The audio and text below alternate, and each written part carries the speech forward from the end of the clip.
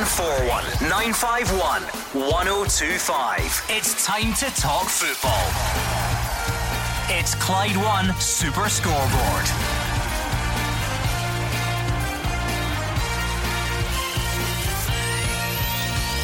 Good evening and welcome to Clyde One Super Scoreboard. Steven Gerrard is targeting quality signings to improve Rangers as Alfredo Morelos loses his yellow card appeal.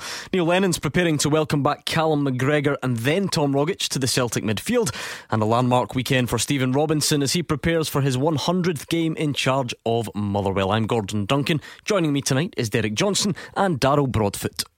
Big weekend ahead, Derek, but new signings won't help Stephen Gerrard at the moment, and by this time next season it could be too little too late. Derek Johnson, a huge weekend everywhere you look, spread out a bit. Celtic not playing until Sunday. Rangers trying to get back to business, back to winning they have ways. to win tomorrow, Rangers. It's as simple as that. It's a full house there, not a ticket to be had. St Mirren, I was at the St Mirren game on Monday, and I thought they played really well, deserved at least a point, but they didn't get it, so they're going to have to fight hard to get something at St Johnstone. The big one for me, I think, is Motherwell Hibs. With two of them fighting for that top six place, that's a massive game tomorrow. And let's not forget again the Championship. I think game of the day, arguably Falkirk against Partick Thistle. Yep, big games everywhere you look. Over to you on the phones is 0141 951 1025. On Twitter we are at Clyde SSB. Derek Johnson, you were at Ibrox the other night. I'm sure the disappointment's still raw. You always hear this from footballers, don't you, though? The best thing you can do is get back out there and play and all the rest of it. So that's what it will be about for Rangers this weekend. Push all that stuff to the back of your mind if you can, and just get back out there and try and win. Well, it's gone. It's as simple as that. You can't look back and say I should have done this and this should have happened. It's gone. They weren't good enough to beat Aberdeen on the night. I think Aberdeen got it spot on tactically. At times went man for man with Rangers. They bullied Rangers, and you can see that with the 9 yellow cards that they received. But they've won the game. Their whole philosophy was going down to Glasgow and winning, getting in that semi-final. Well, they did it, and I think they did it with ease. Rangers were bitterly disappointing. You would think that arguably that was their biggest game of the season, and it just didn't happen for them. Not too many get pass marks. The manager, I would imagine, would be absolutely fuming with them. But listen, they can't go on and on about that. It's a big game. I know the last time they played Kilmarnock at Ibrox, it was 5-0, a rout. I think Kilmarnock will be out to prove that was a wrong score, on that day. So this is going to be a hard game for Rangers tomorrow. It's as much a test of character as well as a test of capabilities. They're in a no man's land now in the league. Cups are gone. 8 points adrift of Celtic, 8 points ahead of Aberdeen. Do the players have the desire? Do they have the character to keep going in what already looks like a futile title challenge? I think now their hopes rest on 2 Old Firm games, but there's been nothing in those Aberdeen performances. You look at the points dropped over the course of the season. They haven't beaten Kilmarnock in the league this season. So a lot of question marks. In fact, more question marks than arguably there have been at Stephen Gerrard's career so far. And from a Celtic perspective then, is it all about making sure it doesn't become nervy? Because 8 points isn't nervy, but all of a sudden if you drop points again for the second consecutive weekend and Rangers have won the previous day, then people are going to ask questions. It perhaps gets a bit closer than Celtic will feel it should. So from their perspective, is it just about chalking the games off now? Well, naturally, and in Neil Lennon, they have somebody who's been in this movie before. The questions, I think, are all on Rangers' side. Can Rangers win the first game in league competition against Kilmarnock? You know what you will get from Kilmarnock. They'll be difficult to break down. They'll be compact in midfield. Rangers from the outset this season said success for Stephen Gerrard, success this season would be a cup final / silverware and finishing second.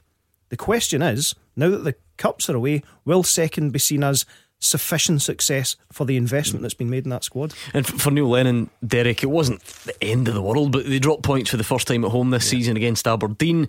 On paper, you're going to somewhere like Dens Park.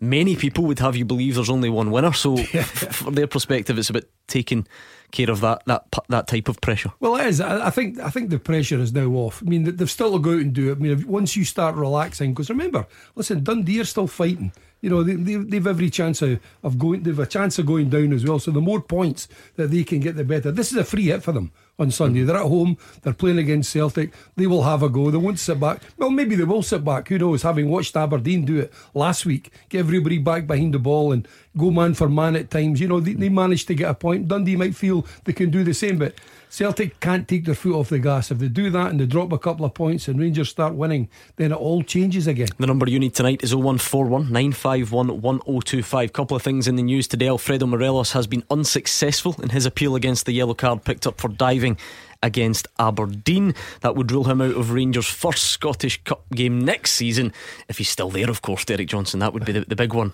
But dare I say, I didn't think it was a yellow card, and it wasn't a dive. I mean, at the time when I watched it, I went, God, he's gone down very dramatically there. But when I watched it from behind the goal, there's a camera.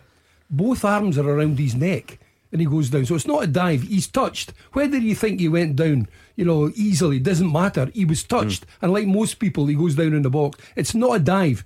Had he not been touched and he goes down, that's a dive. So I think he's really unlucky, and I'm surprised that having looked at that today, the three men that were looking at it, or whoever, three women that were looking at it, I don't know.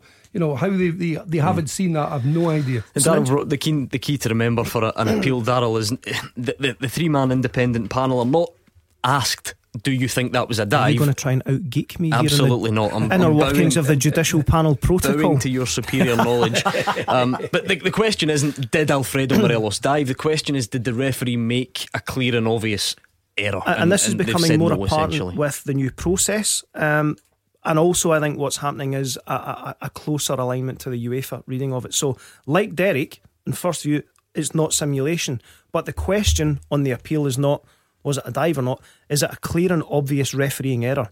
And the three-person panel will look at the footage available. I had a look on the BBC website today, had a look online, and you cannot make conclusive view that it is simulation, or that you cannot say that the referee has made a clear and obvious error, because I don't think the footage would substantiate it. So ironically, I don't think it was simulation, but looking at the footage available, I don't think the panel can make a clear decision that the referee hadn't made an error. Well, so which way do they go? Do they just leave it then? Obviously they have. They have, and Rangers lodged the appeal, so it's not as if the Scottish FA, the compliance officer, is making the claim on their behalf. Rangers have launched the appeal, as they're right to do, on simulation.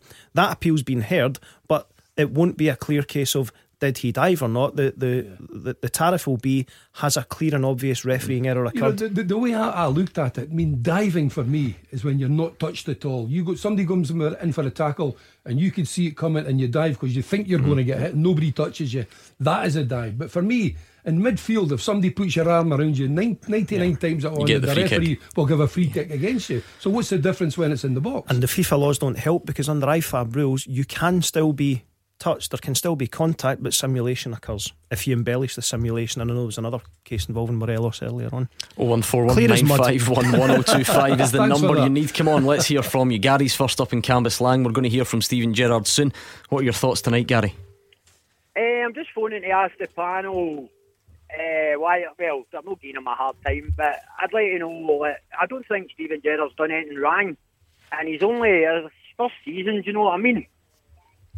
Yeah, I mean, well, let me ask you, Gary, let's get a bit more of a feel for it. What were your expectations for Steven Gerrard this season? Be honest with us. Well, I was expecting him to come in. He's obviously turned us round. We're a far better team than we were last year. And as I say, we're 8 points behind Celtic. I don't think it's no disastrous. And I just think the panel are obviously giving Steven Gerrard a bit of a hard time. I'm not giving him a hard time, but in what ways do you think Rangers are a far better team than they were last season? Because the numbers don't back it up, and there's been lots this week on, after the number of games, 29 versus 28, how many games have been won between Steven Gerrard and the previous two managers. And actually, they match up. So while the players might be of a better standard, the players aren't delivering the kind of results that I think the fans expect, and certainly Steven Gerrard was expecting, given some of his recent media comments. But I think that's false, Darryl. You know what? You know why? But you're saying the points are not that much difference. It's a harder league this year.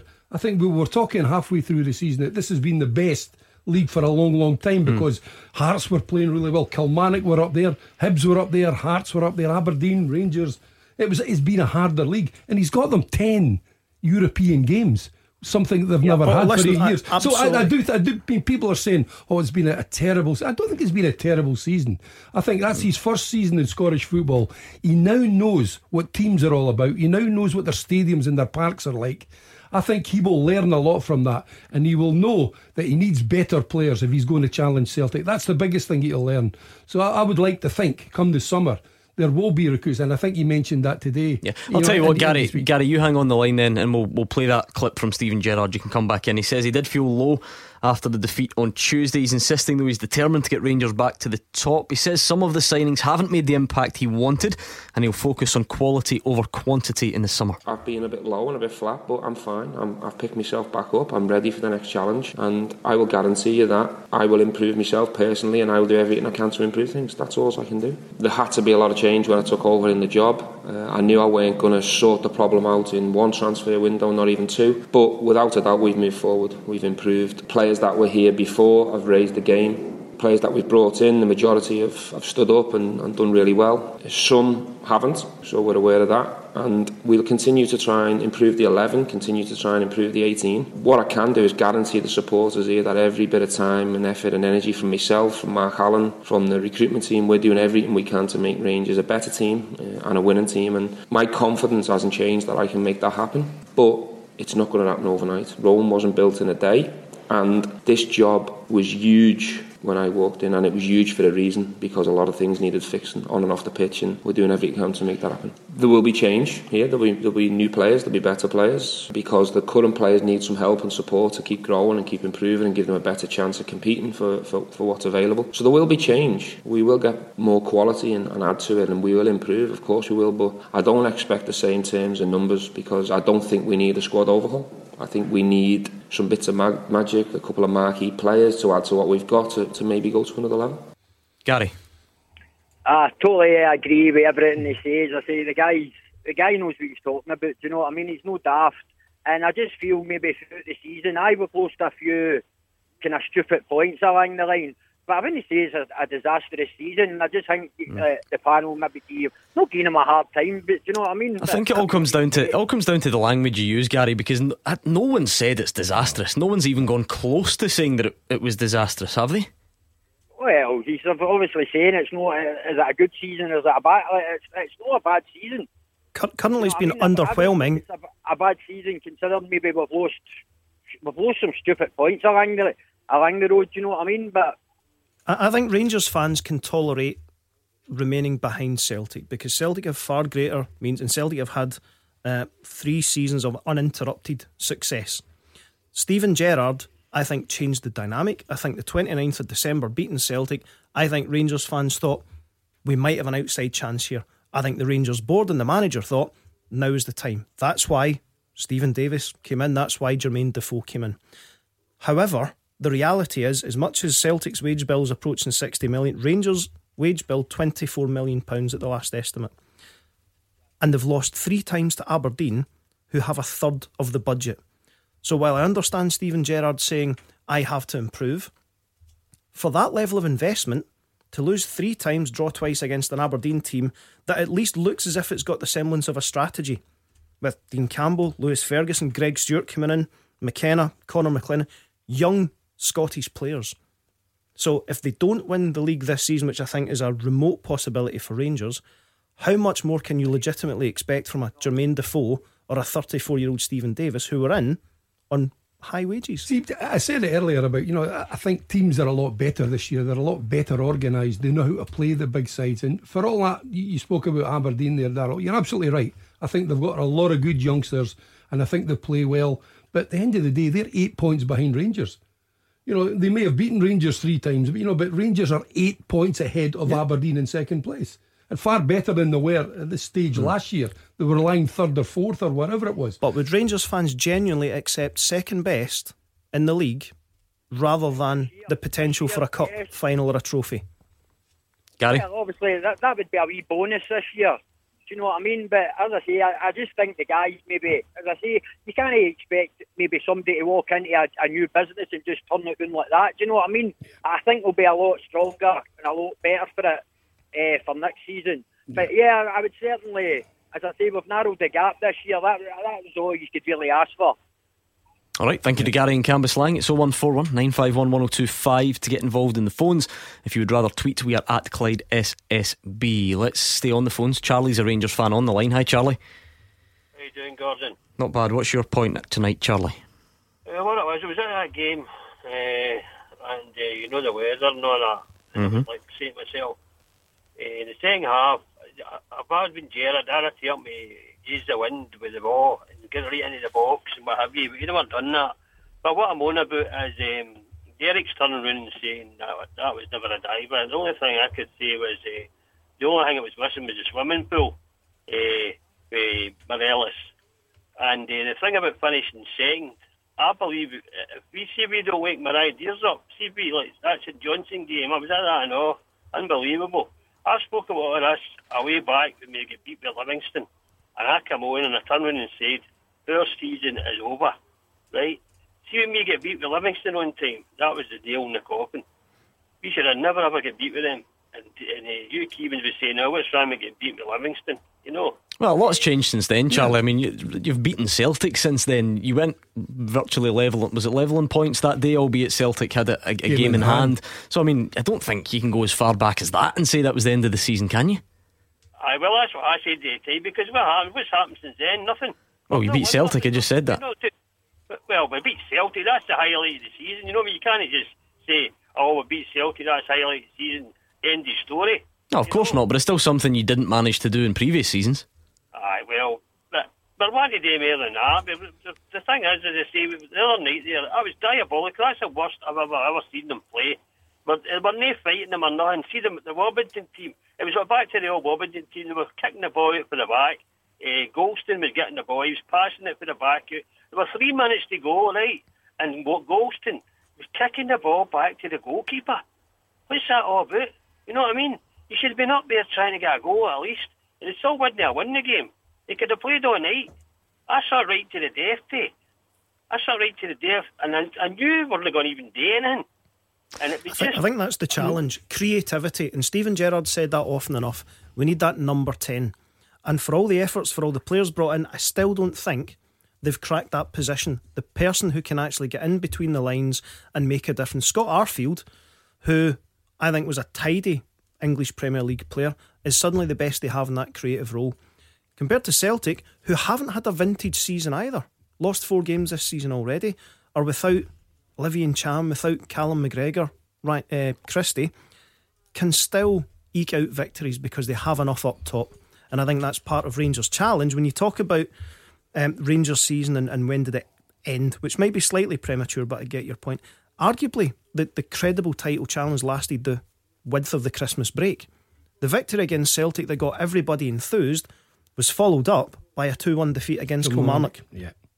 And that's the challenge. Rangers, when they get themselves in a position to believe, they don't deliver. They just lack consistency, as most teams do. We accept that, but Rangers have gone from playing really well against Celtic, to being really poor against St Johnstone. I thought St Johnstone game was the poorest they've been all season.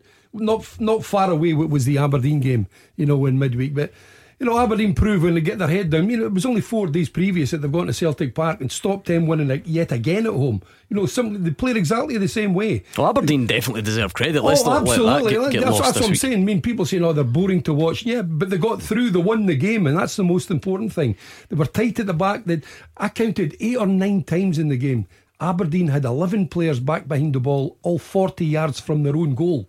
That's what they did. They just defended, gave Rangers nothing, and they defended on the little scraps that they were going to get up front, and eventually they got the bonus in the 3rd minute with a terrible pass they scored, and then near the end when Rangers were pushing, they've come up and get a second goal. It's 0141 951 1025. We're going to hear from Neil Lennon after the travel with Amber.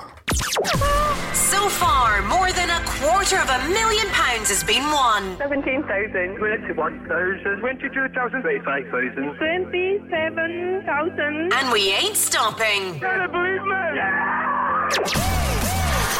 The Cash Register. The final week of the Cash Register starts Monday morning at 8. Clyde One. Clyde One Super Scoreboard with Thompson's Personal Injury Solicitors. A team that gets results every week. Talk to Thompsons.com. Darryl Broadfoot here alongside Derek Johnson this evening. Give us a call or send us a tweet. That's what Scott McFarlane's done. He says, for me, Rangers need stronger characters that can bully instead of being bullied. No leadership just now. When it's going well, it's fine, but when it's going wrong, there's no one to get stuck in and they look lost. And Gary Hughes says, I wish some fans understood football better. We lack a final ball at times, but have improved a lot since last year. 01419511025 in the phones. Let's hear a bit from Neil Lennon, shall we? He expects Scott Bain to take over as Scotland's number one. Alan McGregor retired earlier this week, of course. Craig Gordon's out injured.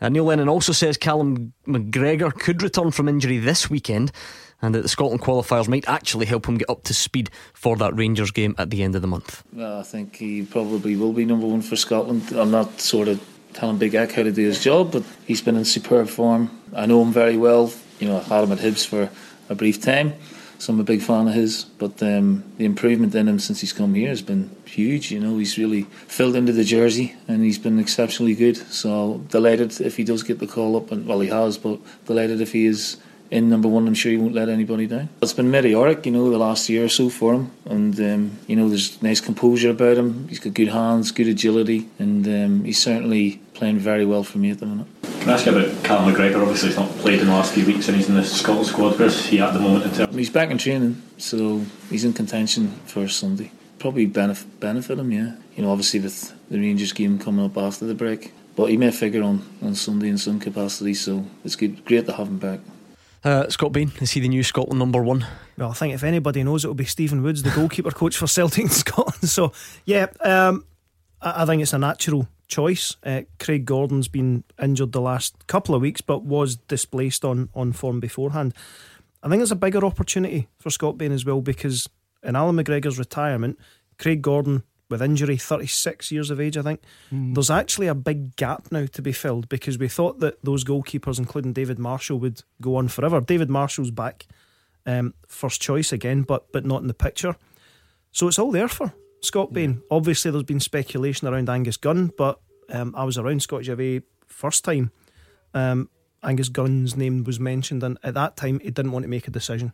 Obviously his dad, renowned Scottish internationalist and player, but I think the prize of England meant that he wanted to hedge his bets.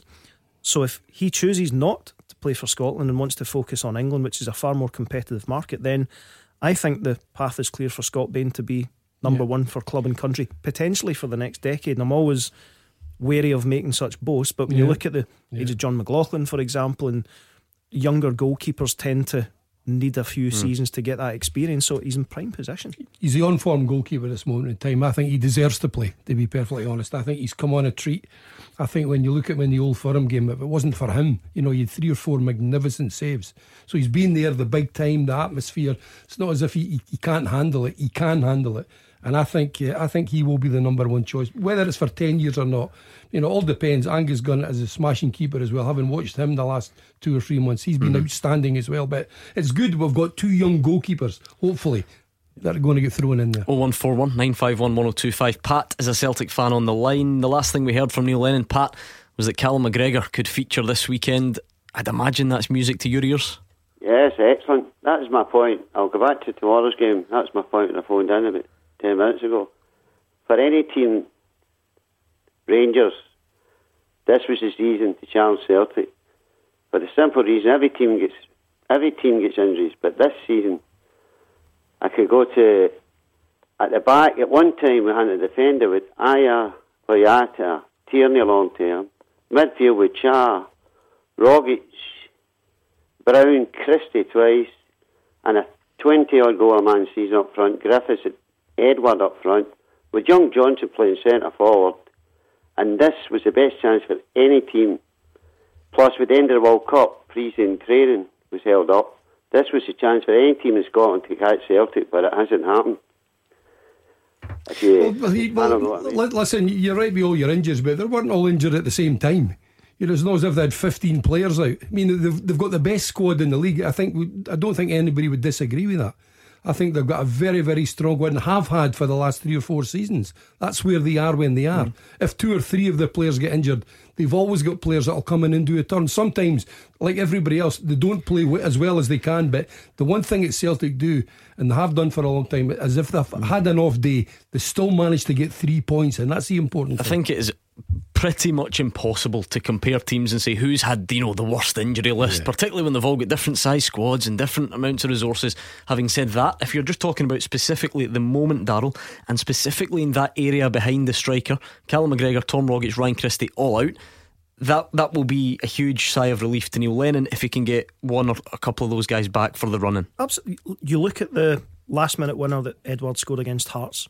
When Celtic don't play well, they're still capable. They have players of winning matches. It's not been a vintage season. They've made that point.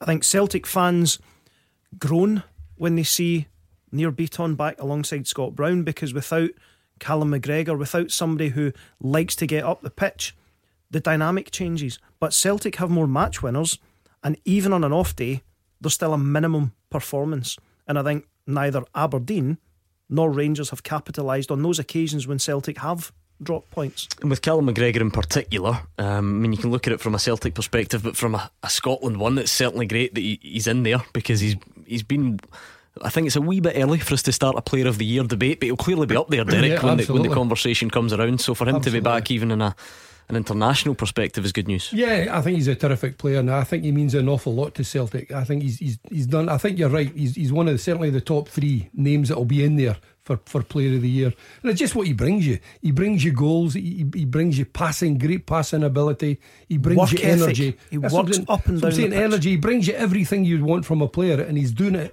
at the top end, of the league here in Scotland. And I think he's been outstanding. And they have missed him, that is for sure. And as much as the culture now is to criticise and condemn Brendan Rodgers for going to Leicester, Brendan Rodgers helped make Callum McGregor the player he is now by giving him the opportunity, giving him the chance, when the easy thing would be to go out and spend £4 or £5 million on a player from England. No, he invested time and effort in him, and Callum McGregor has paid him back and Celtic in spades. Arguably the best player in Scotland. Pat, a slight wobble at home to Aberdeen last week, albeit Aberdeen played pretty well defensively. Can you see any such problems at Dens on Sunday? No, I actually think, looking up the fixtures, we won on Sunday 2-0, 3-0, and although I think we'll beat Rangers at Celtic Parkhead, a draw win with a worse result, then at home to Livingston, game league over, and I actually think before that as well, I think so. If we win the treble this year, it's one of the best feats ever. As I was answering early on about the injury list. Yeah, listen, it starts coming down to arithmetic. 8 points is not a huge gap. Of course it can be done, but at some point a swing needs to take place. Rangers need to win the next 2 Old Firm games. They need to lose 3 games, Celtic. And that would be Rangers winning every single game. Every game. So, I've never ever given Jock Wallace all battered into our heads. I don't care if you're 12 points behind. If there's enough points to win, we keep fighting right to the very end. And I've always had that as well. It could have happened last week when Rangers drew St Johnstone and Celtic dropped points. There was a chance there to get it down to 6 points. It didn't happen. Rangers blew their opportunity, and there won't be all that many times that they're going to get that back again. There's nothing in Rangers season that makes you think they can go on that run. Take aside the 4 defeats, 2 to Aberdeen, 1 to Killie, and 1 to Livy. 8 draws have been equally fatal. 3 against Hibs, St Johnstone, Dundee, Kilmarnock and Motherwell. So it's not even as if it's teams in the top 2 or 3 that they've hemorrhaged points to. It's teams up and down the division. I mean, Derek, every team in the world always wants to be more consistent, don't they? And I think for Rangers, someone can correct me if I'm wrong, because I'm going off the top of my head, I think 3 league wins in a row is the maximum number that Rangers have strung together. So that tells you why. I mean, it started so well when you think of Aberdeen. They played so well, down to 10 men for 3/4 of the game, and they lose a goal in the 91st minute. 2 points drop right away. 2 weeks later, or was it the following week, Motherwell, You know, they get back, 2-1 up, corner kick, 92nd minute again. They'll lose another goal, another 2 points. They've done that far too many times. Games that they've won, they've got to see them through. It's as simple as that. They haven't done that, and it's been costly. It's Derek Johnson and Darryl Broadfoot here tonight, in case you're wondering what's happened to Hugh Keevins. I think he's finally got a voice box change over the it's like Tom Hanks in Big, isn't it? He's been replaced by a... I thought Friday was a new bingo night, and that's I don't know where he is. He's fitting well though. He's at that age that people start to worry when he doesn't turn up. But no, he's fine. So there we go. Robert is an Aberdeen fan in Bailison. Hi, Robert. Hi guys, how we doing? Not too bad, Robert. Hi, Robert. Are you come down from Cloud 9 yet after the other night? A fabulous result. Unbelievable. Took the wind out my sails as far as my criticism of Derek McInnes and his tactics, which is my point. I'm well chuffed with the result, but I'm not getting carried away. We've been in this position before where we've had, no pun intended, a false dawn. Inverness Cali in the League Cup, we should have built on that. I don't know where he gets this, give the opposition 2/3 of the park and give them the ball and then play football. We've been caught out so many times. We were at the 4-3 game against Rangers at Pittodrie a few weeks back, the 4-2 game, the 4-3 game against Celtic.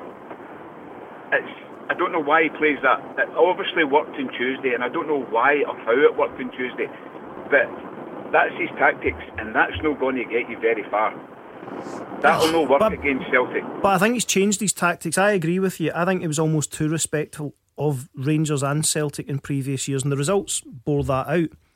And Stevie May would come in out of nowhere just to run the line, and there'd be effectively 5 in midfield. But now, I think the difference, the template might not have changed, but the personnel has changed, and they've got energy there. As much as Lewis Ferguson's a young player, you look at what he's capable of in that midfield, the energy, the drive, the goals, the commitment. I think Aberdeen now outwork Rangers. And when you look at the results they've had against them, Rangers can't find a way to counteract Aberdeen in the same way that Aberdeen under Derek for the best part of 2-3 seasons couldn't find a way to beat Rangers.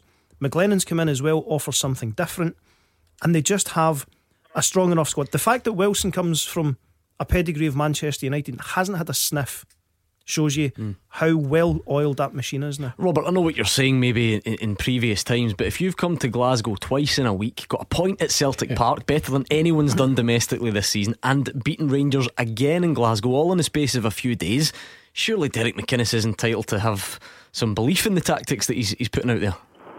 Aye. Well, maybe he has, but I don't.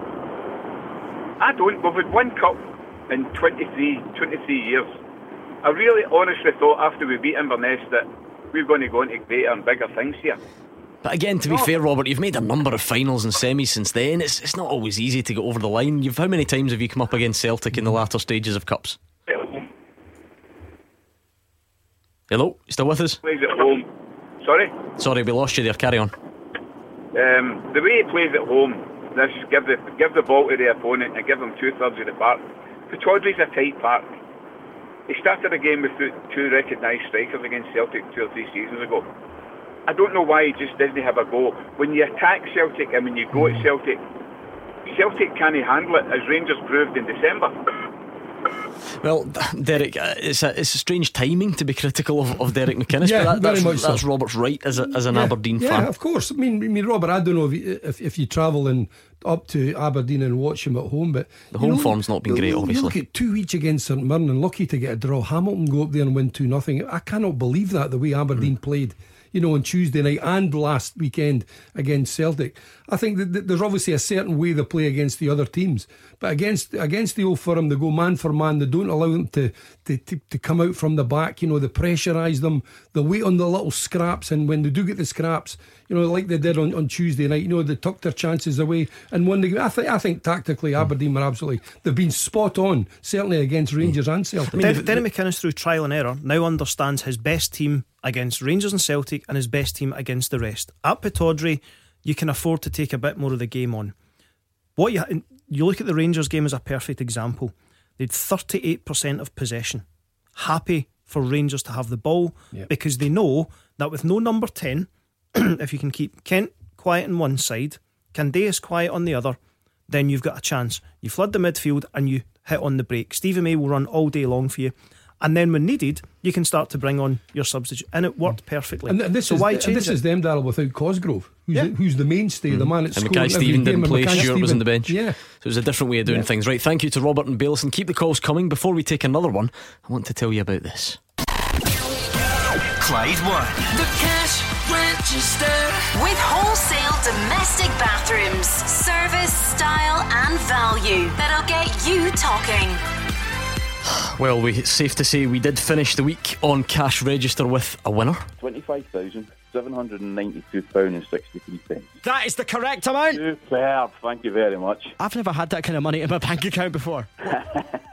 Derek Johnson, what about that for a calm response? call, I like that. Stephen, the computer engineer, scooping 26 grand 26 and just taking it on the chin as if it was another day in the office. And then put it all in the Gold Cup. Hopefully not. Please gamble responsibly. Absolutely not.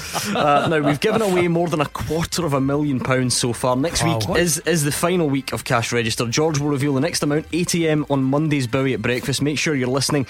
To enter, text yes to 61025. That's yes to 61025. It's £2 to play plus your standard message rate. You must be over 18. The full terms and online entry are on our website. Get involved now. You could be one of the final winners on Cash Register with Wholesale Domestic Bathrooms Hillington. Clyde One Super Scoreboard with Thompson's personal injury solicitors. Win the compensation you deserve. Talk to Thompsons.com. It's Derek Johnson and Darryl Broadfoot here with me, Gordon Duncan, on tonight's Clyde One Super Scoreboard. Just listening to Amber's Travel, thinking about the weather this weekend, how that impacts the football. The El Kessico off tonight, the big Highland Derby. So it looks like Ross Last couple of County's games have been good between them as well. I was looking forward to watching that. Waterlogged pitch. So Ross County's charge towards that title is going to have to wait another week, but it's going to happen, isn't it? It looks like it's going to happen. Their nearest have dropped like stones. Ayr, if Lawrence Shanklin doesn't score, not the same force. Queen of the South. Same with Dobie, if he doesn't Queen score. of the South have to the point where if they hadn't accumulated so many points in the first 6 games of the season, could find themselves in relegation trouble. It's arguably the most exciting league across the UK just now. Everybody looks to the English Championship and says, brilliant. You look at the Championship in Scotland just now, and from bottom to top, there's intrigue everywhere. Partick Thistle got out and thought they could have actually gone for a playoff place. A couple of blips and they're sucked back in.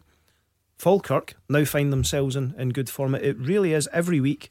Results surprise you. And they meet tomorrow, Derek. The big one for me, I think, going tomorrow is Dunfermline against Dundee United. Dundee United's two main strikers both out, of the game, and that's. Dundee United will take. There'll be about 4,000 or 5,000 at that game. Falkirk Partick Thistle's huge, though, isn't it? Fantastic. Absolutely huge down there. Great weekend to look forward to, all across the division. So get your thoughts in the football. 0141 951 1025. We're on Twitter at Clyde SSB. Any of today's big stories as well? Let's hear from you. Not had any calls about Alfredo Morelos' unsuccessful appeal, which surprises me, but there we go. It's up to you. Give us a shout on Twitter or on the phones. Let's get straight back to it and speak to Craig in Clyde Bank. Hi, Craig. Hi there, how you doing? First time caller, long time listener. You could have just come in and chap the door as well. You only live round the corner. Sorry? I said you only live round the corner. You could come in and chap the door. I know. I could probably just walk there. I was that close to you. What's your point anyway, Craig? My point is, I've been listening to the radio all week, and I felt compelled to. I'm getting a bit annoyed with some of the Rangers fans that are coming on. I'm a Rangers fan myself, and they're wanting Stevie Gerrard to be able to knock Celtic off a perch within one season, and that is an incredibly tough ask, in my opinion, to take them off with the kind of resources that we've had.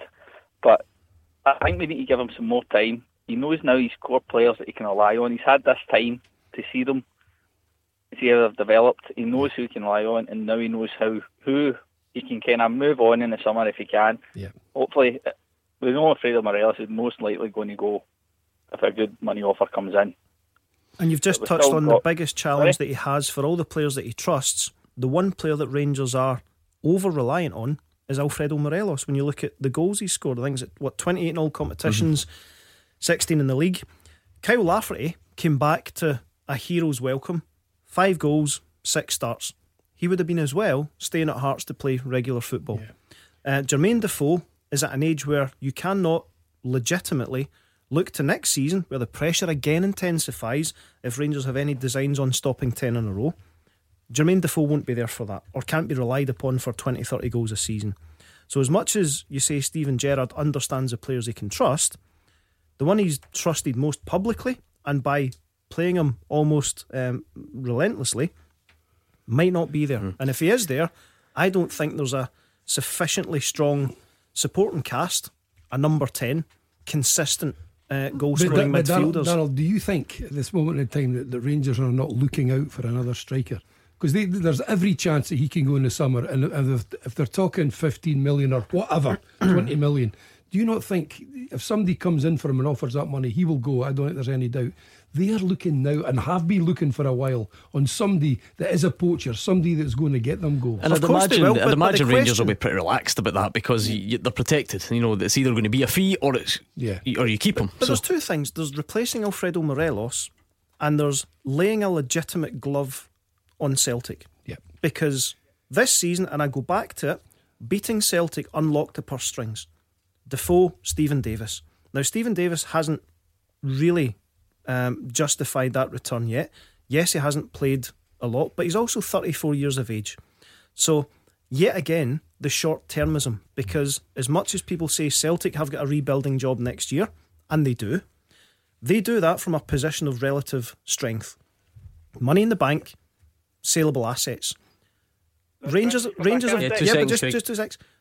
gambled, I think, on Defoe and Davis to get them closer to the Championship, and it's a gamble that's backfired. So what happens next season? How many of those trusted players do you genuinely think can take Celtic on and prevent 10 in a row? Craig, what do you think then, looking ahead to next year? What are your own thoughts on personnel? I think we need two strikers. Most likely we're going to lose Morelos, so we're going to need at least two strikers next season. We need a number 10, another centre back, a solid centre back for a partnership. We can go with his name's out of mind now. Goldson or Worrell? Goldson. Katic. Katic, obviously, he's been a bit up and down this season, so we need somebody to sit partnership consistently with Goldson. We've got Tavernier, but I'm happy with him. Barrett, if he can stay injury free. I would love to see Ryan Kent on loan again in another season. Yeah, I think that might be. Andy has been great this season. Ryan Jack has had a great season as well. We definitely need a number 10. We need at least two strikers, and we need a centre back. I'll tell you what, Craig, I said at the top of the programme, you know, Steven Gerrard has now seen all the teams that play here. He's now been at their away grounds. He's now seen his own team and the lack of consistency, you know, with some of them. And he said it himself, you know, there's a few that have disappointed and everything else. He will need to get that right, and he will. He's just promised the Rangers fans, and what he said, you know, this morning, there will be better players coming in. He knows he's going to need better quality if he's going to challenge Celtic next season. Let's hear a bit more from him. Steven Gerrard, a number of topics covered at today's press conference, says he's unfazed by sectarian chanting he was subjected to by Aberdeen supporters on Tuesday. He hopes all the talk after tomorrow's game against Kilmarnock's just about football, because of course Stevie Clarke coming back to Ibrox for the first time since he got that abuse. The Rangers boss also jumped to the defence of Mark Allen after Chris Boyd had a bit of a go in his newspaper column. I'm fine, you know, words have never hurt me from when I was a young boy up until now. I've had a lot of abuse at a lot of stadiums, but I'm totally fine with that. Let's hope we're talking about the football. You know, again, I'll ask our supporters to behave in a proper manner and get behind the team. I'm sure they will. But Steve Clarke's not the only one who's had that of late, and you know, I've been part of it, but I'm fine with it. It's no problem. I don't think Mark Allen will care too much what Chris has said, because first and foremost he's identified him as the head of recruitment, and that's not his role. Mark Allen's the technical director of the football club and has done an incredible job since he's walked through the door. You know, when he's come in, there needed to be a lot of changes in the team, in the squad, in the staff, at Ibrox, at the training ground, and he's doing everything he can to improve things. And if you look at where the club is now compared to what he walked into, he should be applauded for the job he's done. But I don't think Mark will be too worried about what other people think about him. To be honest, I'm surprised Steven Gerrard gets involved in that. I think it diminishes his authority. I'm equally surprised, and I say this as a big Chris Boyd fan, and I'm all for media having lines, but there comes a point when I think managers get a leg up by some of those comments. So rather than indulging them and then having to justify Mark Allen's role, let them wash over you, because otherwise the perception is that those words have riled people, when in actual fact they should act as a motivation. And if I'm Steve Clarke, who's quick to have a go at other clubs and quick to say that he acts with integrity at all times. I'm surprised he hasn't had a word yet with Chris. You know, Stephen Gerrard is one of these people that protects people. And that's all he's saying. I mean, him and Mark Allen have got a good relationship, a very, very good relationship. And I think if somebody has a go at him, he feels compelled to come out and defend him. So if David Provan comes out on Sunday for the weekend in his column, is he then obliged to respond? I just find it bizarre. I think he will. If it's a bad thing, then I think he will try and protect. If he thinks it's not right, I think then a manager he will come out and protect him. I think a manager of Rangers or Celtic should be sufficiently busy not to worry about what people are writing or saying in the media. The media's job to comment and observe, fine. But I think when you start what fans are like, Darryl, if you don't respond to it, they say, well, it must be true because nobody's saying anything. I think that's the reason he comes out. Actions speak louder than words. We're going to have to leave it there for now. Beat the Pundit. With goals in the Scottish Sun, the SPFL and EPL latest every Monday, Wednesday and Saturday. Already late for the news, so don't blame me, but it is Beat the Pundit time after that. And if you fancy it tonight, it's 0141 951 1025. Picture it now, you up against Derek Johnson or Darryl Broadfoot, showing off your footballing knowledge, sweeping them aside and landing a signed ball. It's that easy. 0141 951 1025. Be quick, you only have until the news at 7. Clyde One Super Scoreboard with Thompson's personal injury solicitors. Get the result you deserve. Talk to Thompsons.com. It's Derek Johnson and Darryl Broadfoot here with me, Gordon Duncan, tonight. So keep those calls coming. We are on Twitter as well, at Clyde SSB. We've been hearing from Stephen Gerrard, Neil Lennon, looking back on a difficult week for Rangers, looking ahead to the weekend. We're going to look across as many fixtures as we can. Motherwell fans, I wonder if you are of a mind to get in touch. Stephen Robinson, a 2-year anniversary and also his 100th game in charge. What would the report card look like over those 2 years? You tell us. Beat the Pundit first though. Beat the Pundit. With goals in the Scottish Sun, the SPFL and EPL latest every Monday, Wednesday and Saturday.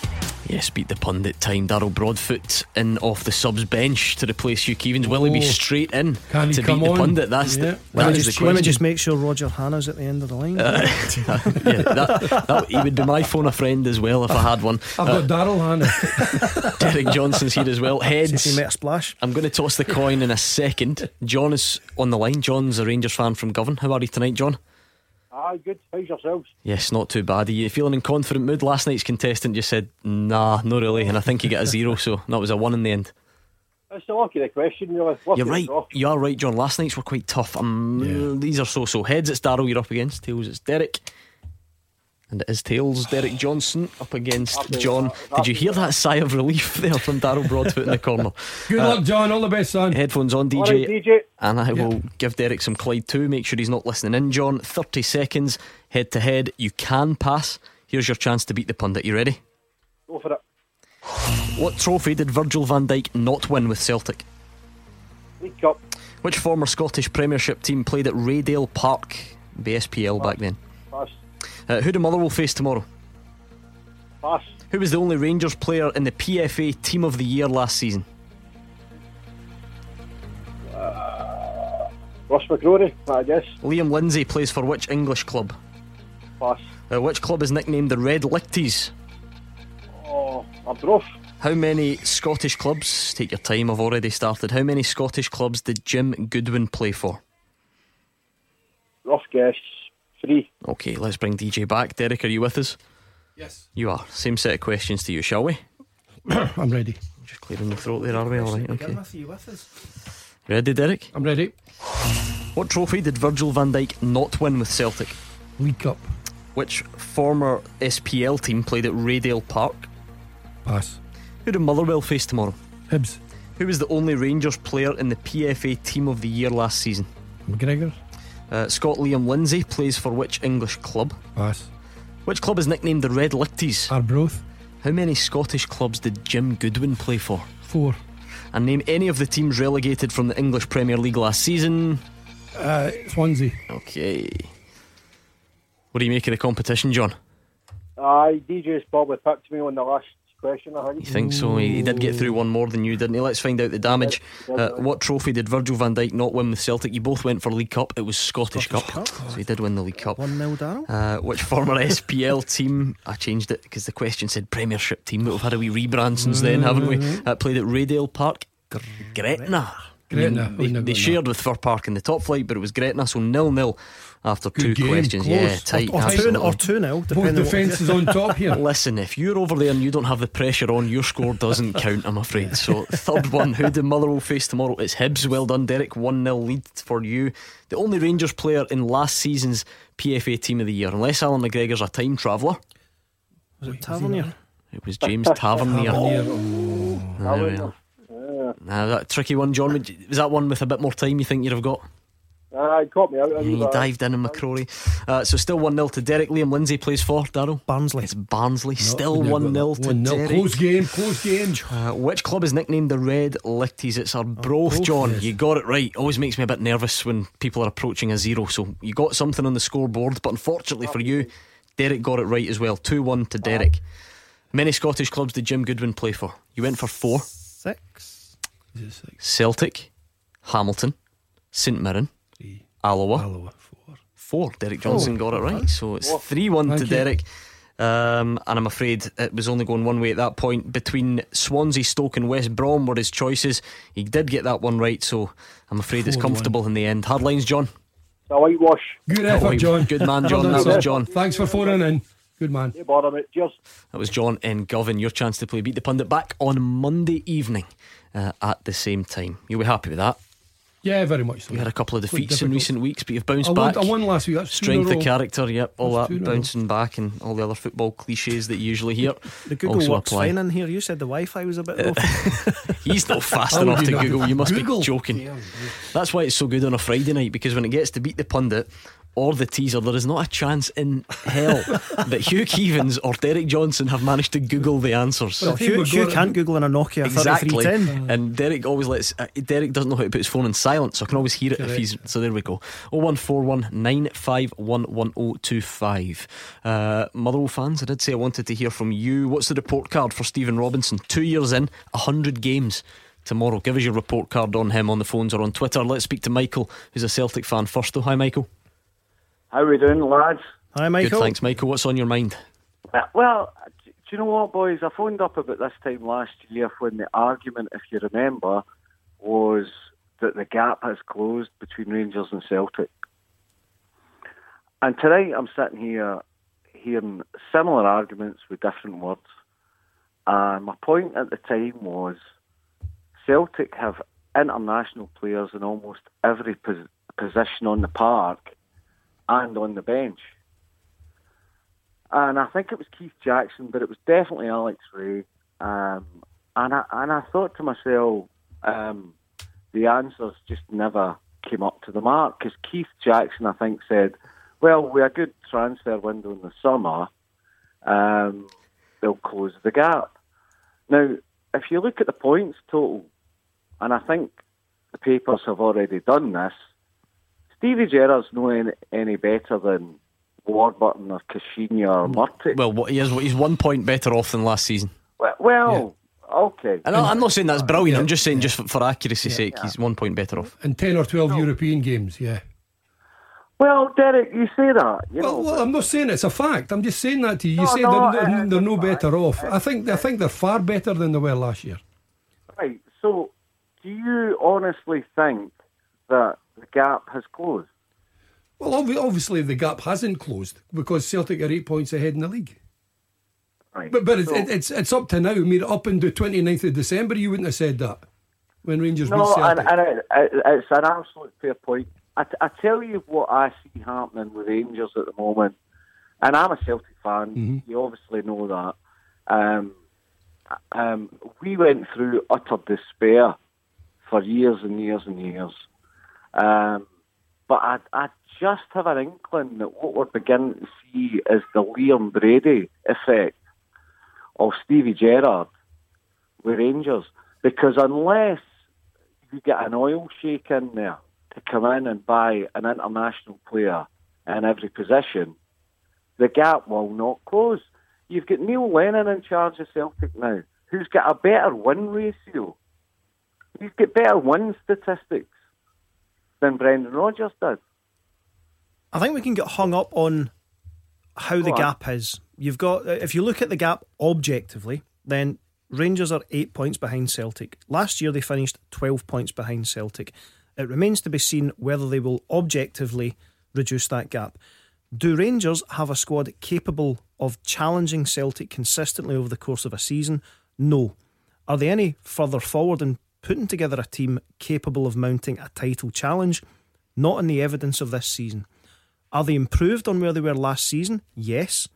If you take Alfredo Morelos out the equation, I think you can argue that that progress is minimal. They have better players, they're paying higher wages, but then if you compare... Why would you take Alfredo Morelos out of the equation though? Because on the basis that Alfredo Morelos is clearly the best player that they have, and we argued whether or not Rangers would keep him for next season. So let's, for the sake of argument, keep Alfredo Morelos in.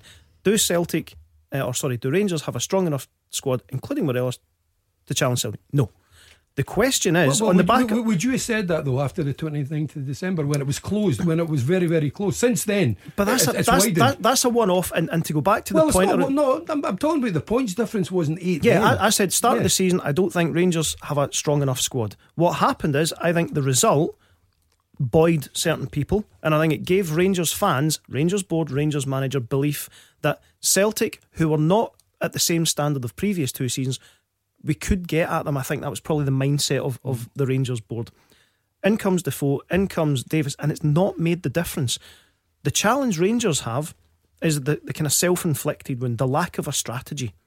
You go right back to Ali McCoist when Rangers were in Division 3 / League 2, and here again we're talking about 5-6 players coming in and they need to improve, and Stephen Gerrard saying we don't need wholesale changes, but I know who I can and who I can't.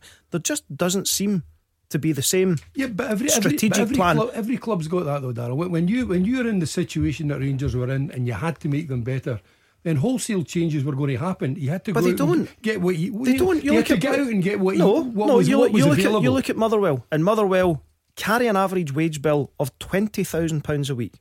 It wouldn't get you half of Jermaine Defoe. Motherwell don't have the pressure of having to win the league and having to win but cups they have and a everything strategy else. But that's not their objective. Their objective is to be the best they can be on a budget. And if you look at pound for pound the success Motherwell have, pound for pound the success Aberdeen are having, notwithstanding the fact that Rangers are second place, they're still in with a shout of a cup. Pound for pound, I think Rangers have again flattered to deceive. Did you just have Motherwell players on 20 grand a week? Collectively. Oh, right, you had me. Yeah. I think the collective wage bill of Motherwell is around £20,000 a week. Yeah, you're probably right. And you look at what Motherwell achieve, I think that is a far greater achievement than a £25 million wage bill to be a better team, admittedly. But I think Rangers fans' expectations with the Stephen Gerrard effect and seeing some of those high profile players come in legitimately can feel underwhelmed by the season so far. Having said that, then, if you want to make it all about budgets, and we know sometimes you can't do that, I mean, how many times greater now is Celtic's wage bill than Rangers, and should that suggest a bigger gap than 8 points? But it's sustainable, and there's a strategy behind it. But should that manifest itself into a gap bigger than 8 points?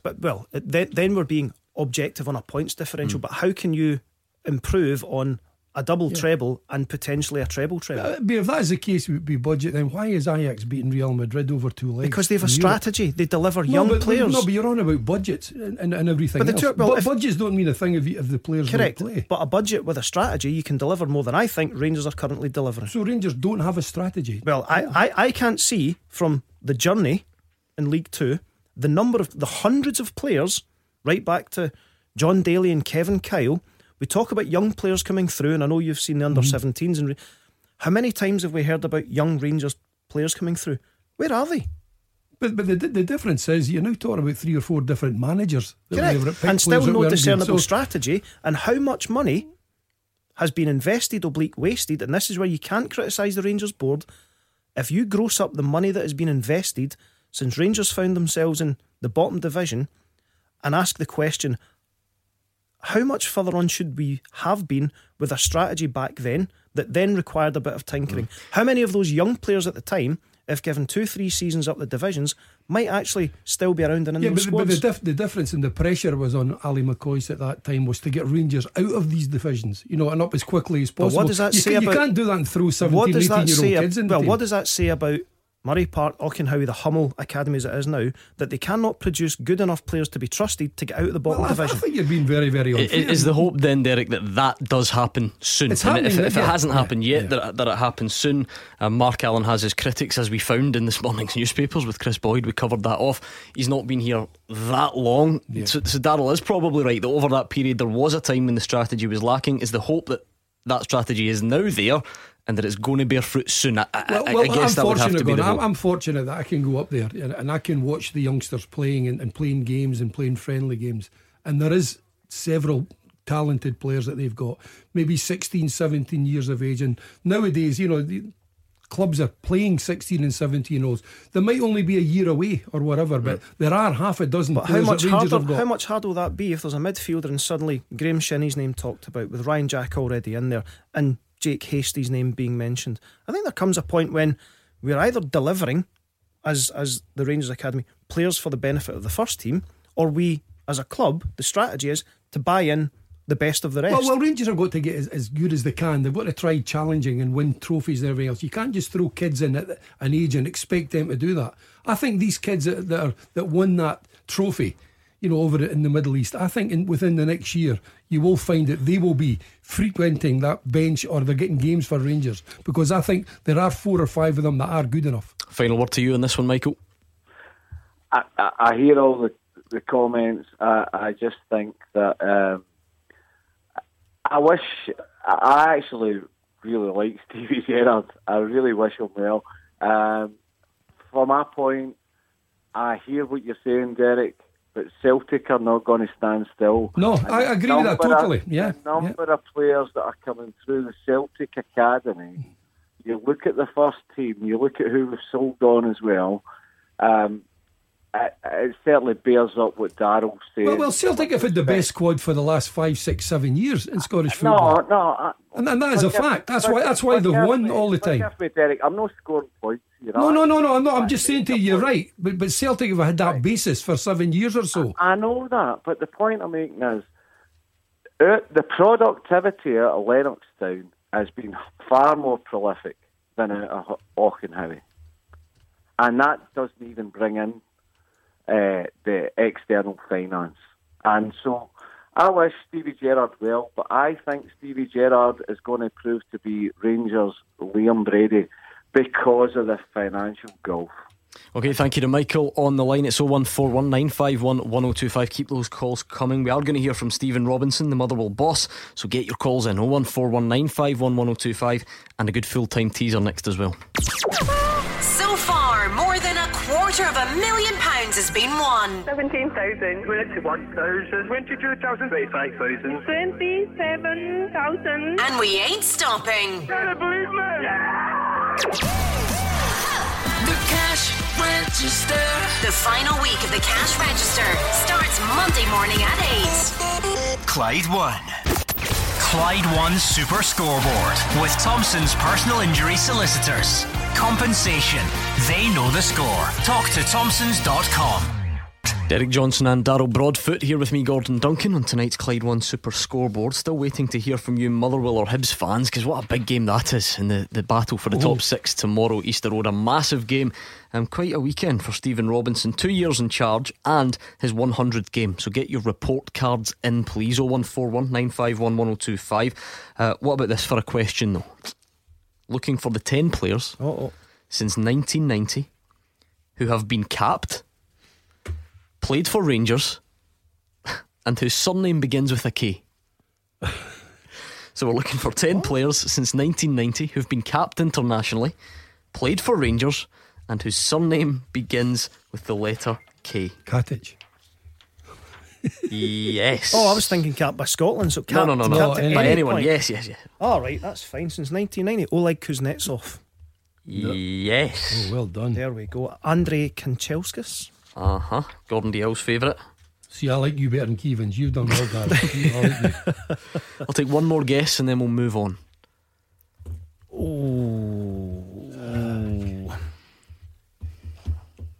King.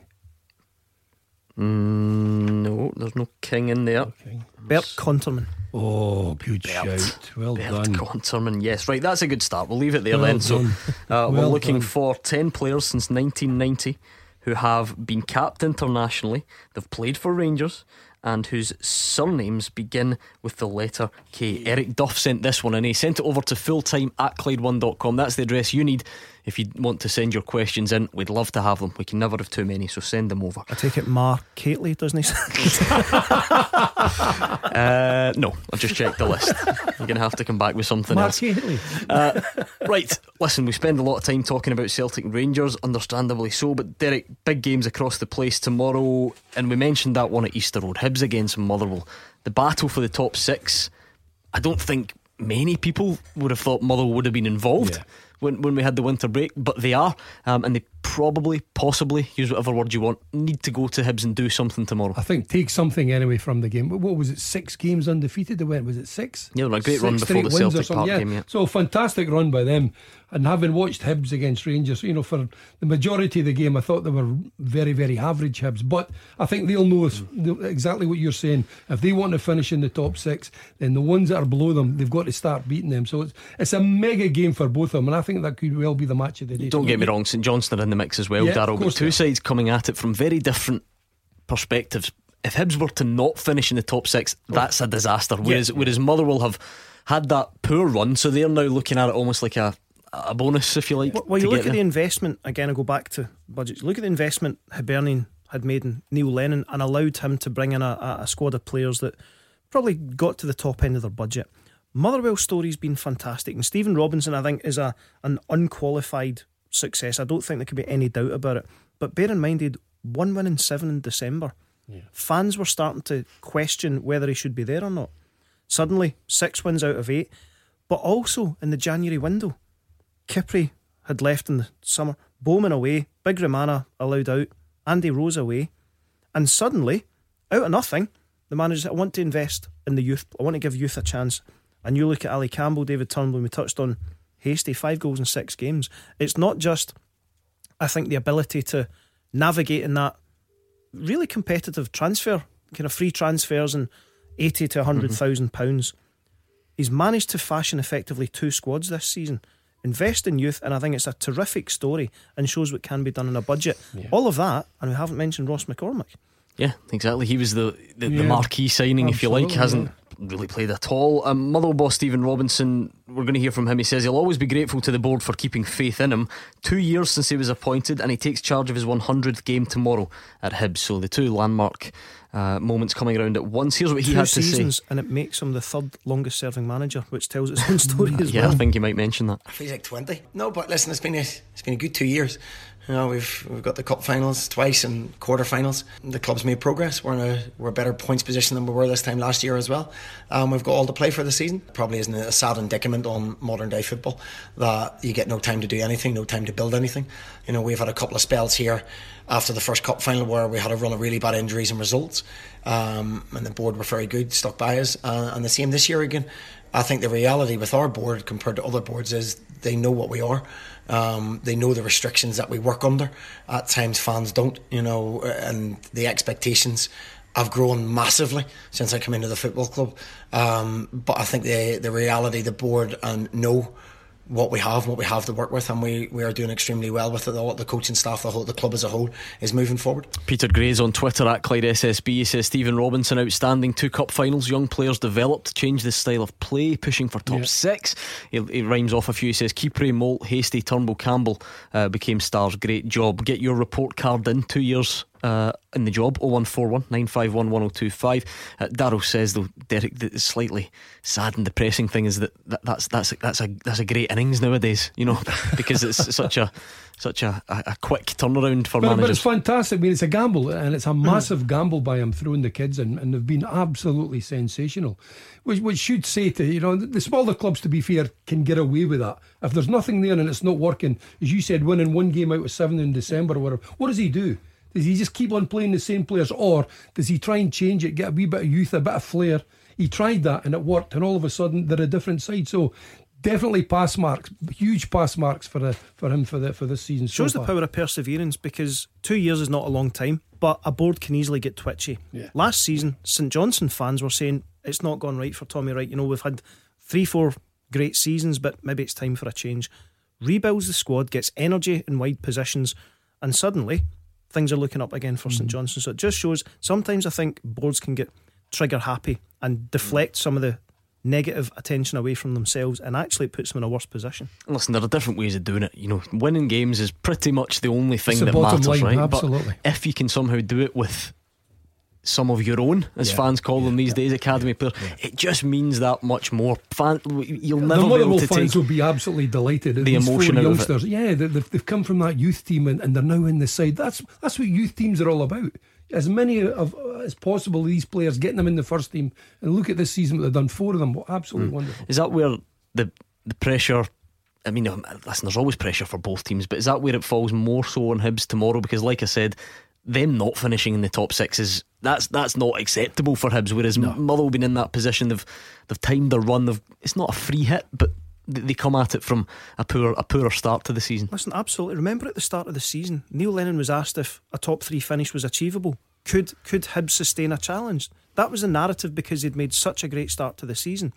By comparison, after 2 cup finals last season, questions midway through on should Stephen Robinson still be in a job? Are we hurtling towards relegation? So absolutely, if Motherwell leapfrog Hibernian and claim a top 6 place, that lays claim to one of the manager of the season positions. And you St Johnstone fans, don't worry, we're not forgetting about you. You're still well in there as well. So anyone who wants to talk top 6 with us, now is the time. 0141951 1025. Let me just take a look at Twitter at Clyde SSB, because we've got some good answers coming in on this teaser. Can I throw another one from fans of all teams, by the way? It's not just Rangers fans. Go for it. Can I throw another one? Kamara, Finland, Iceland, Finland, yeah. There's a recent one for you, Glenn Kamara. Yep. Alright, let's take a call from Susan in East Kilbride. Hi, Susan. Hiya. What's your point tonight, Susan? I've got 2 points. My first point was about Barisic. Like this season, he's been picking up a lot of injuries, and then when he's not playing, they're playing Halliday in his place. And I was just wanting your guys' opinions on if he should replace Barisic or stick with Halliday as the second person to come in. Derek, what do you make of that? I think Andy Halliday, had a rough time last season with supporters. Not only Rangers fans, but Celtic fans were laughing at him as well. And for somebody to take all that in his stride and come back and play the way he's played when he started games for Rangers has been incredible. I think left back's not his position. We all know that. You'd rather play, one ahead of that. But I think when he plays at left back, and we all go back to that game on the 29th of December, and that first tackle that was made in the game, when he went through the Celtic player, and all of a sudden everybody got a lift from that. That's the kind of thing that he does for you. It would surprise me, Susan, if tomorrow that he came back into the side.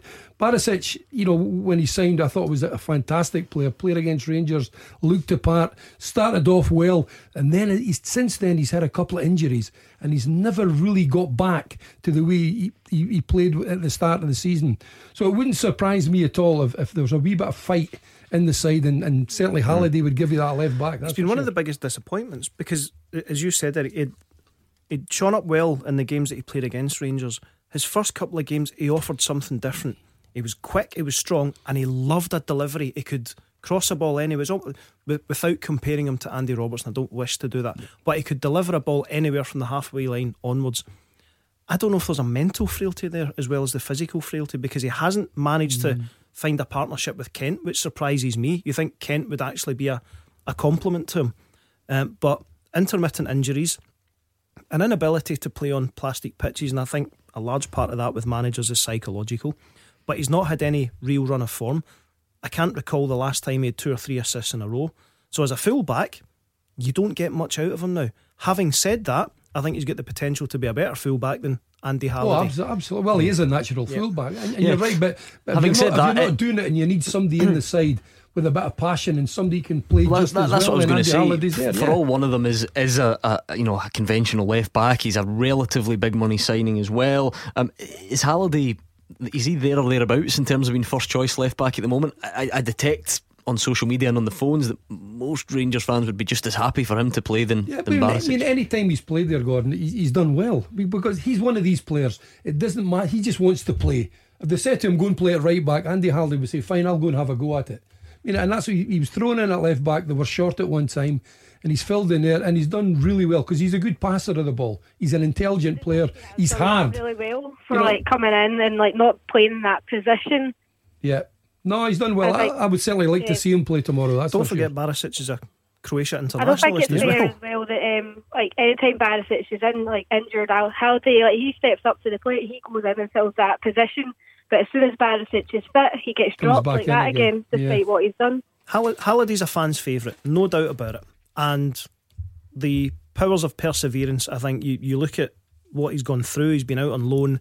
There's no doubt that he's worked twice as hard as anybody else in there to get a second chance. However, the reality is, as a full-back, I think Barisic still has more to offer. But it depends now if Steven Gerrard wants to be a wee bit more circumspect, if he wants to be hard to beat, if he wants to bring McCrory in and Halliday in and get a bit more character into the squad, because that's the one thing that's on the line against Kilmarnock tomorrow. Susan, what are you thinking against Kilmarnock tomorrow, team selection-wise? Any other? Well, tomorrow he did say that Arfield and Jack were a doubt. Mm-hmm. So I'm not too sure about that, because Jack, when he's fit, he's on the ball. I think he has You think there's maybe a chance for young McCrory to come in then, Susan?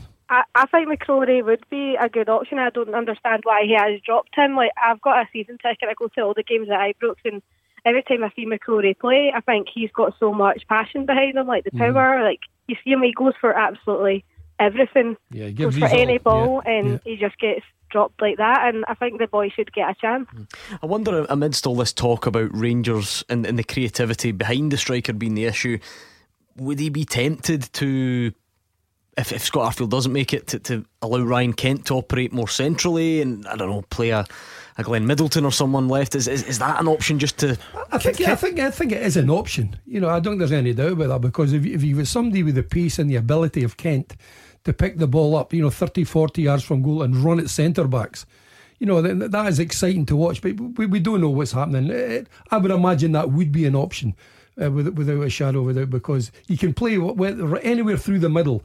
Anybody that's got pace and has got the ability of Kent to go and take men on, I don't see why he couldn't play just behind the striker. I think he has to be careful. The time for experimentation's gone. So to take Kent, who's arguably Rangers' most productive player out wide, put him in the middle of the park. But I just wonder about his balance. I think he's at his comfiest receiving the ball wide, cutting inside, or. But you know what, Darryl? I mean, teams are now watching him, and they're getting men in front of him, behind him, at the side of him. He has started roaming about a bit more, hasn't he? He's chance to do that, and he is roaming about. So I'm saying, why not just give him that free roll behind the striker? When they're starting to focus on him or doubling up, that's when it's incumbent on Barisic to get up and support and get outside of him. So to put him in the middle, I think it's a risk.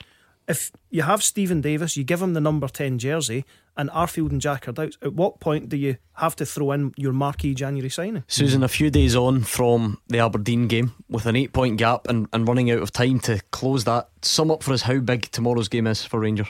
It's huge. We can't afford to lose any game. And I know Gerrard, after every press conference, it's the same thing that he's kind of saying now, that it's we're not doing good enough, we've not got the killer instinct. And I think he is telling the players that, and it's up to the players to show up. When I was at the Aberdeen game the other day and I was watching it, and a lot of the fans left as soon as it went 2-0 up. But a lot of the fans need to realise that this is Gerrard's first season. This is players that he's just met at the start of the season, brought them in, and he's just still getting used to things. And I think some Rangers fans' expectations are way too high. They expected us to win the league this season, they expected us to win the cup. But I think the cup was a realistic expectation until they did beat us 2-0. Alright, thank you to Susan in East Kilbride. fulltime@Clyde1.com. That's the address you need to send the questions in to try and test the pundits tonight. It's been sent in by Eric. He's looking for 10 players since 1990. They've been capped internationally, they've played for Rangers, and their surnames begin with K. Guys like Glenn Kamara, Andrei Kanchelskis, Nikola Katic, Bert Konterman, Oleg Kuznetsov. Any more? I'm toiling. I know what you need. Some thinking time, and I can provide that for you. I need a pint. Clyde One Super Scoreboard with Thompson's personal injury solicitors. Great results for Scottish accident and injury victims for 40 years. Bradford done. Into the final part of tonight's Clyde One Super Scoreboard. Darryl Broadfoot is here alongside Derek Johnson, and they've been punching the air in delight because they've been making some progress on the teaser tonight that was sent in by Eric to fulltime at Clyde1.com. 10 players since 1990. They've been capped internationally, they've played for Rangers, and their surname ends in the letter K. Glenn Kamara, Andrei Kanchelskis, Nikola Katic, Bert Konterman, Oleg Kuznetsov. DJ, what have you got for me? Kyriakos. I can't believe he's Oh, did you say that? He's that. Oh, honestly, I stole off you there. should Sorry. be riding your night with a sportsmanship. blowtorch. The sportsmanship. Well, sorry, in I'll give you mine then. In that case, That's true. Nico Crancher. There you go. They're taking each other. Hey, They're taking each other's listen, work now. Kishnishvili. Zurab Kishnishvili. Surely. Yes. Left field one, because he only ever went by his first name. You've got it. Yep. Two-guy Kerry Moglu. There we go. Listen, we've only got one to go, and we're just going to save it because I don't think you've got it anyway, but we'll save it because you've got about 10 minutes left, so plenty of time. Still time for you to get involved. DJ. Stay away at the boxing. Stay away. Keevins isn't one of them. Nah, he's not been capped. Keevins, I'm afraid. is he not? I thought he had. 01419511025. That's the number you need. Still time to get in touch. We are, of course, on Twitter at Clyde SSB as well, and I must say the response to the question has been really good. Gabby Amato has thrown in the one that you've not got yet, so don't go So we're going searching to say for it. Gabby Amato. No. John Doe's in with one of them as well. There's a Have we got 11? No. John's got the Kishnishvili one as well that you just got. A few coming in for Kranjčar, Konterman. Only counts if he spelled it correctly. Yeah.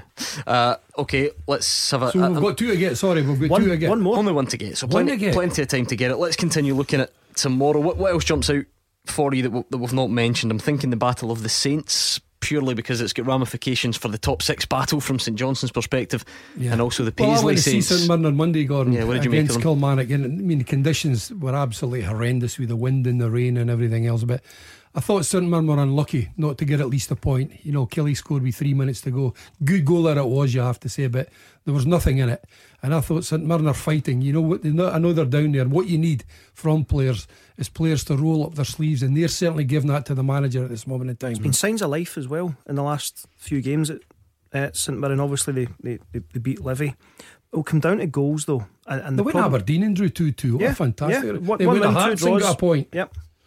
So they're in form. The problem they've got is goal scorers. When you look at how many goals they got last season from 3 or 4 different outlets and coming up, Simeon Jackson, top goal scorer, 5 goals. Same problem at Hamilton Accies, 2 wins all calendar year. Michael Miller, 5 goals.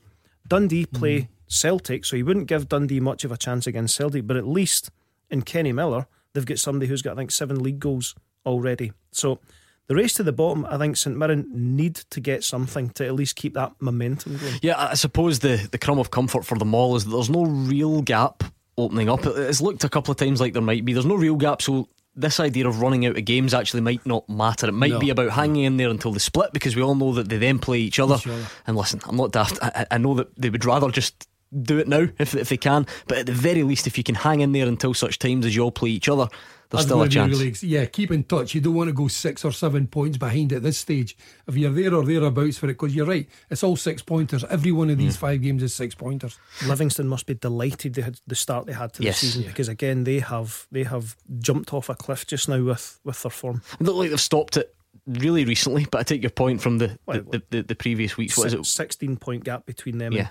And You know, Gary Holt, he's one of them you're looking at for manager of the year in there. I'm not saying he's going to win it, but if you've got 3 or 4 managers for what he's done, for what he's done. Well, that's a fascinating fixture as well tomorrow, because Livingston go to Aberdeen. Aberdeen are now flying high. The expectations have gone back through the roof because they've knocked Rangers out Not the at cup, home, Gordon. but they've got a really poor home record, that's it. and that falls into the same category of fixture which Aberdeen have struggled in recently. Yeah, and Livingston, as much as the results have been really poor since the start of the year, they get a minimum level of performance. They're well organised. They will match teams physically. They just don't have a goal scorer at the top end. The best goal is the centre back. Halkett is the man that's scoring the goal. But they are frustrating to play against. And if they sense a bit of fear, then they've got the energy, they've got that team unit that can just grind out a goalless draw. The great thing about them as well, they're not a team fancy soccer skills amongst them. You know, they get the ball back to front as quickly as possible, and they've got runners. Any throw-ins within 20 yards of the byline, they're throwing them into the box. Halkett's up and they're getting goals off of that. They are a danger for Aberdeen. It's also a test of Aberdeen's resolve. As much as there's 8 points between Aberdeen and Rangers, if they genuinely want to show that not only in recent matches that they're more than a match for Rangers, I don't think Derek McInnes will have given up on the chance of pegging back Rangers, understanding that Rangers have got two Old Firm games to play. Let's speak to Colin in East Kilbride. Hi, Colin. Hi, thanks for having me on. No problem, Colin. What's your point? I'm calling regarding, it's not to have a dig at Derek, it's just an opinion, and also to agree with Darryl. My opinion with Derek is a caller, just about 3 calls ago, said that Rangers weren't really moving forward, and Derek disagreed and also said about Europe. Now, me personally, the only team that I think in the league's moved forward is possibly Kilmarnock. I think Rangers have stood still, and I think Celtic have went back the way because they never really kicked a ball to the end of September. Now, Derek made a point about Europe, Rangers with Europe. They only really won 1 game in the Europa League.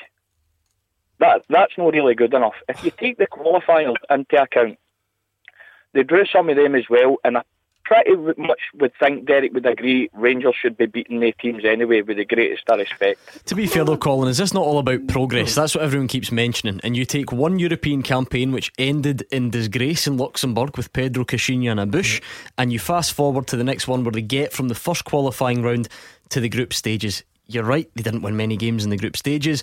You can have your opinion on the standard, but I mean, they played Maribor, Osijek. I'm not sure many people expected Rangers to win them. You can say now that you did, but at the time, did they really? Maribor, I would possibly agree with you. That was a good result. But by and large, to me, I don't think Rangers are moving forward. I think everybody's standing still, apart from Celtic, who have went back the way.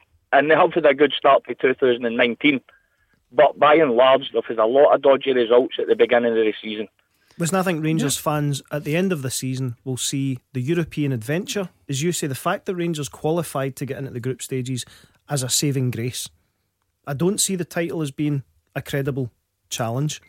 And yes, pipping Aberdeen to second place would be progress of sorts in numerical terms, being the second force in Scotland again. Yeah, which they haven't been. But you can't take that home with you.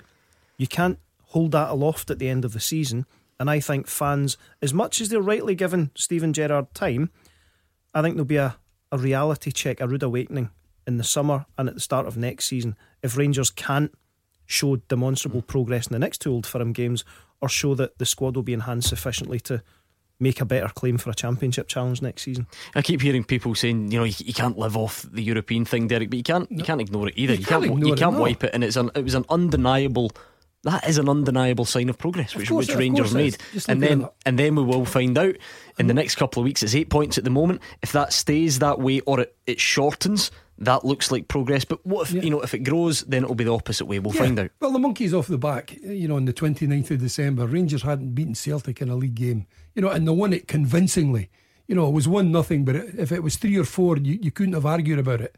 Being in goal was magnificent. There has been progress, not as much as probably the manager would like or some supporters, but I think that will only get better. As I keep saying, he now knows what he needs. The squad is not good enough to win it. I think Stephen's already said that. I think they'll be out there, and there'll be three or 4 big signings. I would like to think there may well be players going out the way, because you can't keep adding to the squad all the time. But you've got to get rid of the ones if possible. And I know it's not possible at times. Somebody's on a good contract, couple of years, getting good money. If he's not getting that anywhere else, he's not going to leave. I accept all that. But the squad is maybe too big, and there's not enough good players in it. In order to get 4 or 5 players who will genuinely make a dent on Celtic's squad, you're either going to have to take a hit on selling Alfredo Morelos to raise funds, or somehow find fresh investment. Because again, as much as I go back over the flawed strategy, the kind of hodgepodge of managerial appointments, you cannot blame the various iterations of boards for not backing their managers. In some cases, they've overextended. And that's why I don't think, you talk about investment, but I don't think Rangers have had any value for money in the last 5 years for the investment that the club have put in. Like Morelos paying $1 million and you might get 15 for him. Once you sell him, yes, but you look at you gross up the spend versus the return. And I think Morelos will be the one that makes you a profit. Thank you to Colin and East Kilbride. That will be the final caller of tonight. Hibs have confirmed the signing of Jonathan Spector on a short-term deal until the end of the season. James Bond's pal. You may remember him playing for the likes of West Ham and Birmingham down the road. Mr. Bond. Just quickly then on the teaser, you've got one more. We're looking for 10 players since 1990 who've been capped internationally, played for Rangers, and their surnames begin with K. Guys like Glenn Kamara, Andrei Kanchelskis, Nikola Katic. We've got two guy. I just let Darryl pronounce the next bit. Kerimoglu. Zuraib Kishnashvili. We've got Bert Konterman, Nico Kranjčar, Oli Kuznetsov and Sotirios Kyriakos, which means you've got one to go. I've got two names. Hopefully I've got one of them right. Kopila. Nope. Or Kerkar. No. Only two I can think of. I think I'm out. You're missing. It's in. Give me a clue. In many ways, it's the most obvious because it's the closest to home.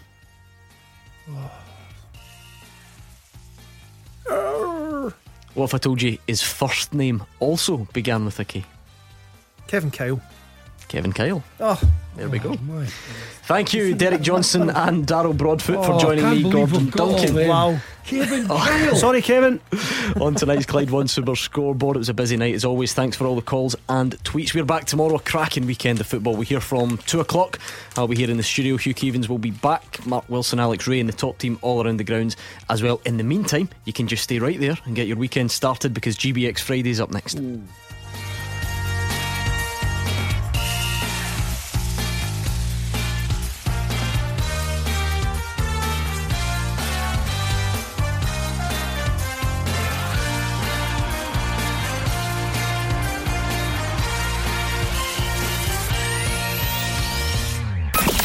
Clyde One Super Scoreboard with Thompson's personal injury solicitors. Great results for Scottish accident and injury victims for 40 years.